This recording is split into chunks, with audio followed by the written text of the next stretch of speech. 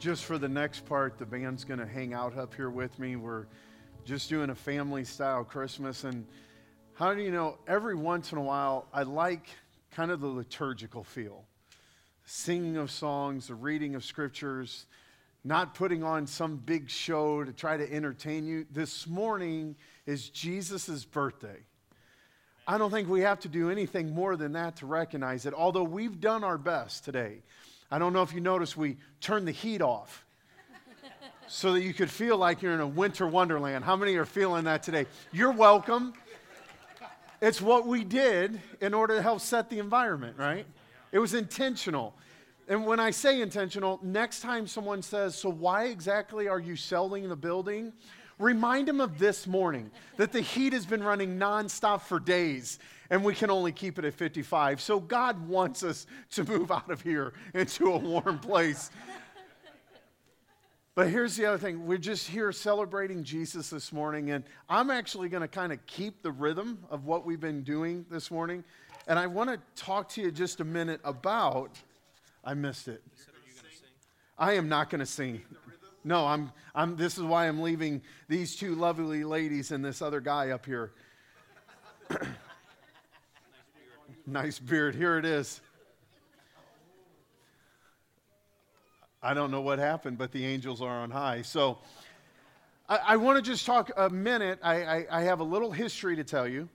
Then a story that I experienced this past week as we were out with our family. This is my wife, Cammie.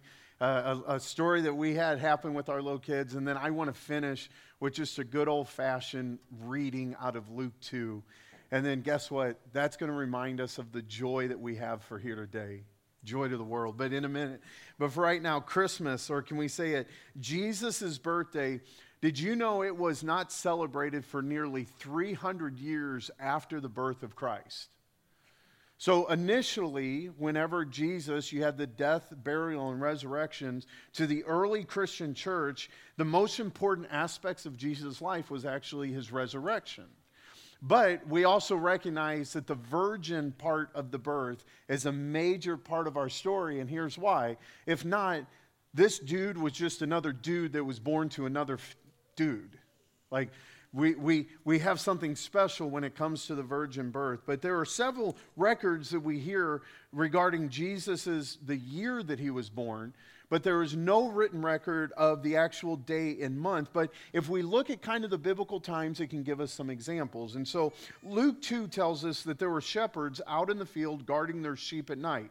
See, in this area of Judea, the winter nights would have been very cold and wet. And so if we assume that the shepherds were out in the middle of December, they would, because of the cold content, the possibly rainy and even snowing seasons, in the middle of December would not have been when the shepherds would have had their sheep out at night. And for those of you like loving December 25th as Christmas, as Jesus' birthday, let's just give some historical fact of what most likely it was. Actually, there's a more appropriate time that Luke would have been referring to when he talks about Jesus or the Lamb of God. And it would have been the springtime because in the Judea area at this time, during the springtime was actually known as the lambing season.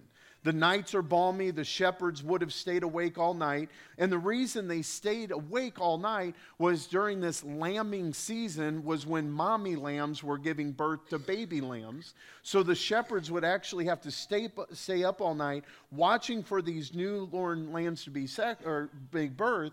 The reason why, the moment they were birthed, the shepherds would have to do everything they could to keep the lambs from being injured. Because in order for me to eventually bring a lamb up to the priest, the lamb had to be spotless and without blemish. So the shepherds would take these baby lambs that they were staying awake all night watching over, and they would wrap them, or could we say it, they would swaddle them in tiny pieces of cloth in order to keep them protected. And so those nights that the shepherds were out there watching them, it kind of gives us an idea that it's more probably towards the springtime than it is the winter time, because this would have been the lambing season. And after all, isn't this the season that we celebrate the greatest lamb ever to be born into humanity? And so if Jesus' life, as Cammie read earlier, is filled with fulfilling messianic prophecies, you would almost think that if the feast of Passover was fulfilled by Jesus' death, if the feast of first fruits is fulfilled when he rose from the death, if the feast of Pentecost is fulfilled with the birthing of Christ and the Holy Spirit coming, then according to Rabbi Jonathan Cahn, a Jewish historian, the best holiday that would fit would be the Messianic being born on Nisan 1, which is the first day of the first month of the religious year, which would have absolutely been April 1st, because it was starting a new spiritual season. So why do we recognize December 25th as the time of Jesus' birth? Well, over time, Christians became Rome-centered rather than Jerusalem-centered, because they were under Roman captivity. And the Romans during this time, they, when recognizing the birth of Jesus, they Romatized this church to eventually come to this place called the winter solstice. So they decided to celebrate the birth of Jesus, the light of the world, on the darkest day of the world, being the winter solstice. It's the longest amount of time that darkness is here. And so they decided to do it on the darkest day of the world, of the year. Along with that, there were Roman holidays known as the Saturnalia. Did I say that right? Nailed it. It was only one person that knew if I got it right, and luckily he's on stage with the microphone. Saturnalia, which was when the Romans would sacrifice and celebrate to the Saturn, and they would do the tradition of having large parties and passing out gifts. So as Christians, a part of this Roman Empire, they were celebrating and worshiping Saturn. We recognize that we don't want to celebrate their God, so we started celebrating Jesus on the darkest day that was ever throughout the world, or throughout the earth at that time. And then what happened was, eventually, as you know, Rome began to fail. Rome began to fall, and a lot of the worship that was happening to Saturnalia, to the planet Saturn that would keep going, that would eventually fall off. But the Christian tradition of celebrating Jesus on the darkest day of the world, or the smallest amount of time, continued to carry on even to this day. So we have one of two options. Option number one is we continue to celebrate it on December 25th, as long as you choose not to celebrate Saturn on the same time. Or option number two, we switch it to April Fool's Day. I say we keep it on December 25th. How does that sound? But today actually marks the beginning of the trinity of Christian holidays. Christmas, the Father sent His Son. Easter, the Son was raised from the dead. And Pentecost, the Holy Spirit came to stay. So today begins the beginning of a 3 stages of Christian celebrations, holidays, just everything that is in our world. And so that is kind of a history of why we celebrate it on December 25th. But part of me was wondering, and maybe you've thought about this before, why did Jesus take so long to come? The sin of mankind happened, and for 4,000 years, Jesus waited.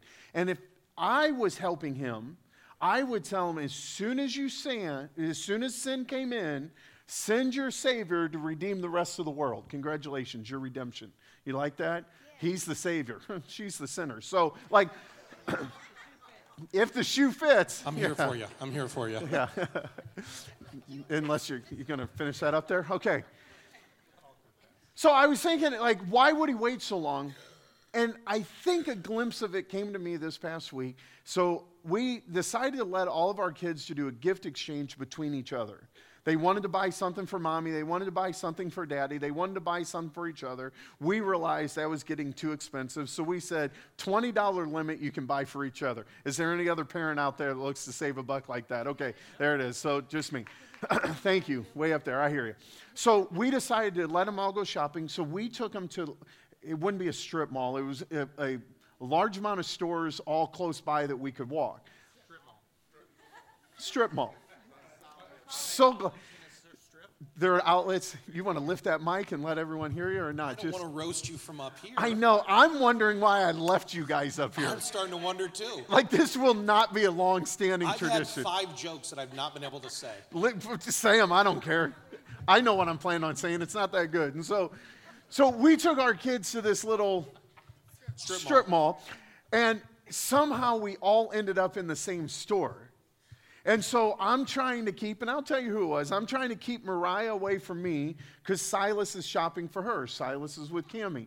And when Mariah realized that Silas had her gift in hand, she was shopping so quickly up and down all the aisles only to try to see what he had. True or not? I know it's true.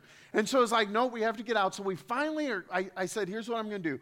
I'm going to buy this set of stuff. I'm just going to take the kids to the car. You finish up with the other two. Throw everything in the back. No one will see it. So we get in the car, and Mariah is like looking out the window, waiting for the other two to come. And she started saying to me, we need to open these tonight. And we're like 3 days away from Christmas. Now, I don't know how everyone else is, and I'm not saying I'm correct on this. But when it comes to opening your Christmas gifts, you should not know what gift you're getting till Christmas, and you should wait to open it up at Christmas. Thank you. There's like 4 of you in here who agree with me. The rest of you opened your gift a week ago, and you have a hard time saying yes right now. But my thing is, we got to wait till Christmas, or maybe Christmas Eve. We can do one on Christmas Eve. And so Mariah's looking out the window. We have to open them tonight. And I'm like, baby, we're not going to open them up tonight. And she asked a very good question. Why not? Well, that's logical. We own it.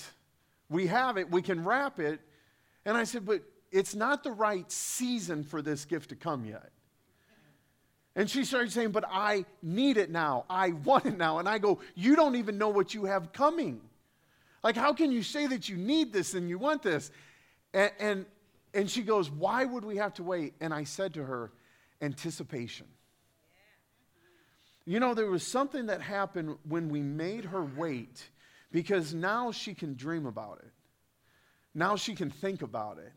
Now the desire in her heart for it can actually grow, and it's not an immediate gratification. This past Christmas, Tim Allen, and I don't remember the name of it, it's Santa Clauses or something. It was the new one that he came out, and it was multiple episodes, and the whole thing about it, by the way, spoiler alert, the guy who was taking over Christmas wanted Christmas to be every day. Because after all, Christmas is about just getting what you want when you want it. And he missed the premise behind it of, no, there's anticipation knowing that this day is coming, that the gifts will be present, and we can dream about it, and we can hope for it. But here's the beautiful thing about the present Jesus brought us, is no matter how much humanity thought about this, no matter how much they prophesied about it, no matter how much they dreamt about it, it never came close to fulfilling what Jesus actually had for us. And here's what Jesus had for us. As God standing in heaven, he could hear our cries, but could he ever feel them?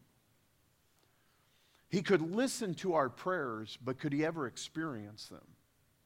There was something about when Jesus clothed himself in flesh, it was the greatest step of empathy that anyone would ever take throughout history. Because rather than saying that he's aware of your pain, Jesus can now say he lived your pain. And rather than saying that you feel distant and you feel abandoned, Jesus can say, I know what it feels like to have a father turn his back on you.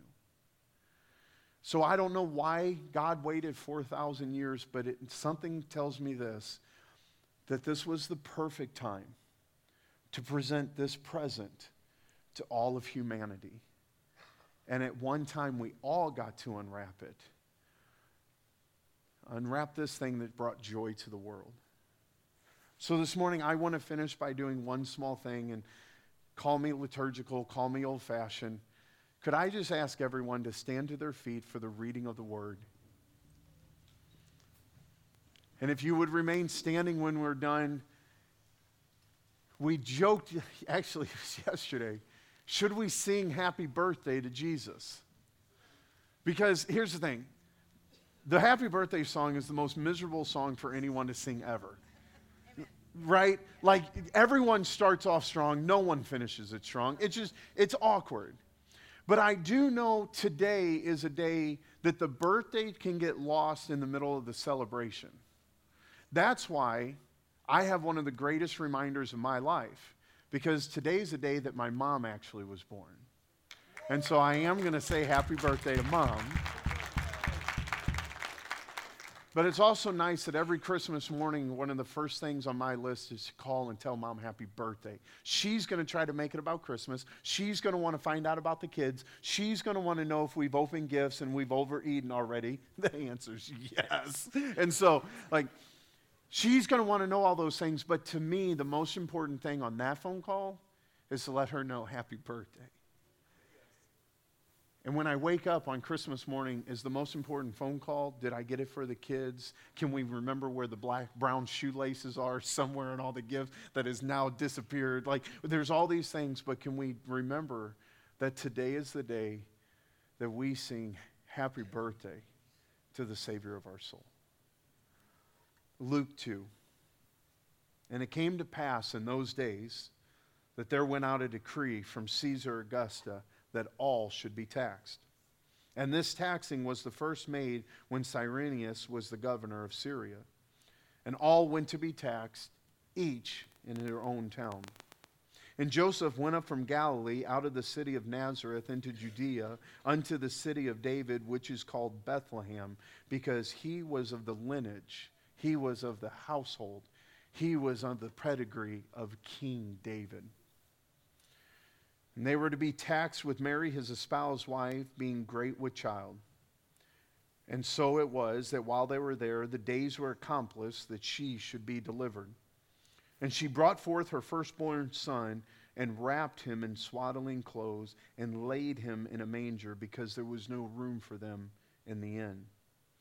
And there were in the same country shepherds abiding in the field, keeping watch over their flock by night. And lo, the angel of the Lord came upon them, and the glory of the Lord shone round about them, and they were sore afraid. And the angel said unto them, Fear not, for behold, I bring you good tidings of great joy, which shall be to all people. For unto you is born this day in the city of David a Savior, which is Christ the Lord. And this shall be a sign unto you: ye shall find the babe wrapped in swaddling clothes, lying in a manger. And suddenly there was with the angel a multitude of heavenly hosts, praising God and saying, Glory to God in the highest, and on earth peace, goodwill towards men. And it came to pass that the angels were gone away from them in heaven. The shepherds said to one another, Let us go even unto Bethlehem, and seeing the things which is come to pass, which the Lord has made known to us. And they came with haste and found Mary and Joseph and the babe lying in a manger. And when they had seen it, they had made known abroad the saying which was told to them concerning this child. And all that they had heard, it wondered at the things in which was told by the shepherds. But Mary, she kept all these things and pondered them in her heart. And verse 20 says, And the shepherds returned, glorifying, praising God for all the things that they heard and seen, and it was told unto them. Maybe when they went walking back, it was Gloria. Maybe when they were walking back, it was the beginning hymns of Hark the Herald Angels Sing. But today, this morning, we're walking back with one thing on our lips: joy to the world. It's joy that's an unspeakable joy.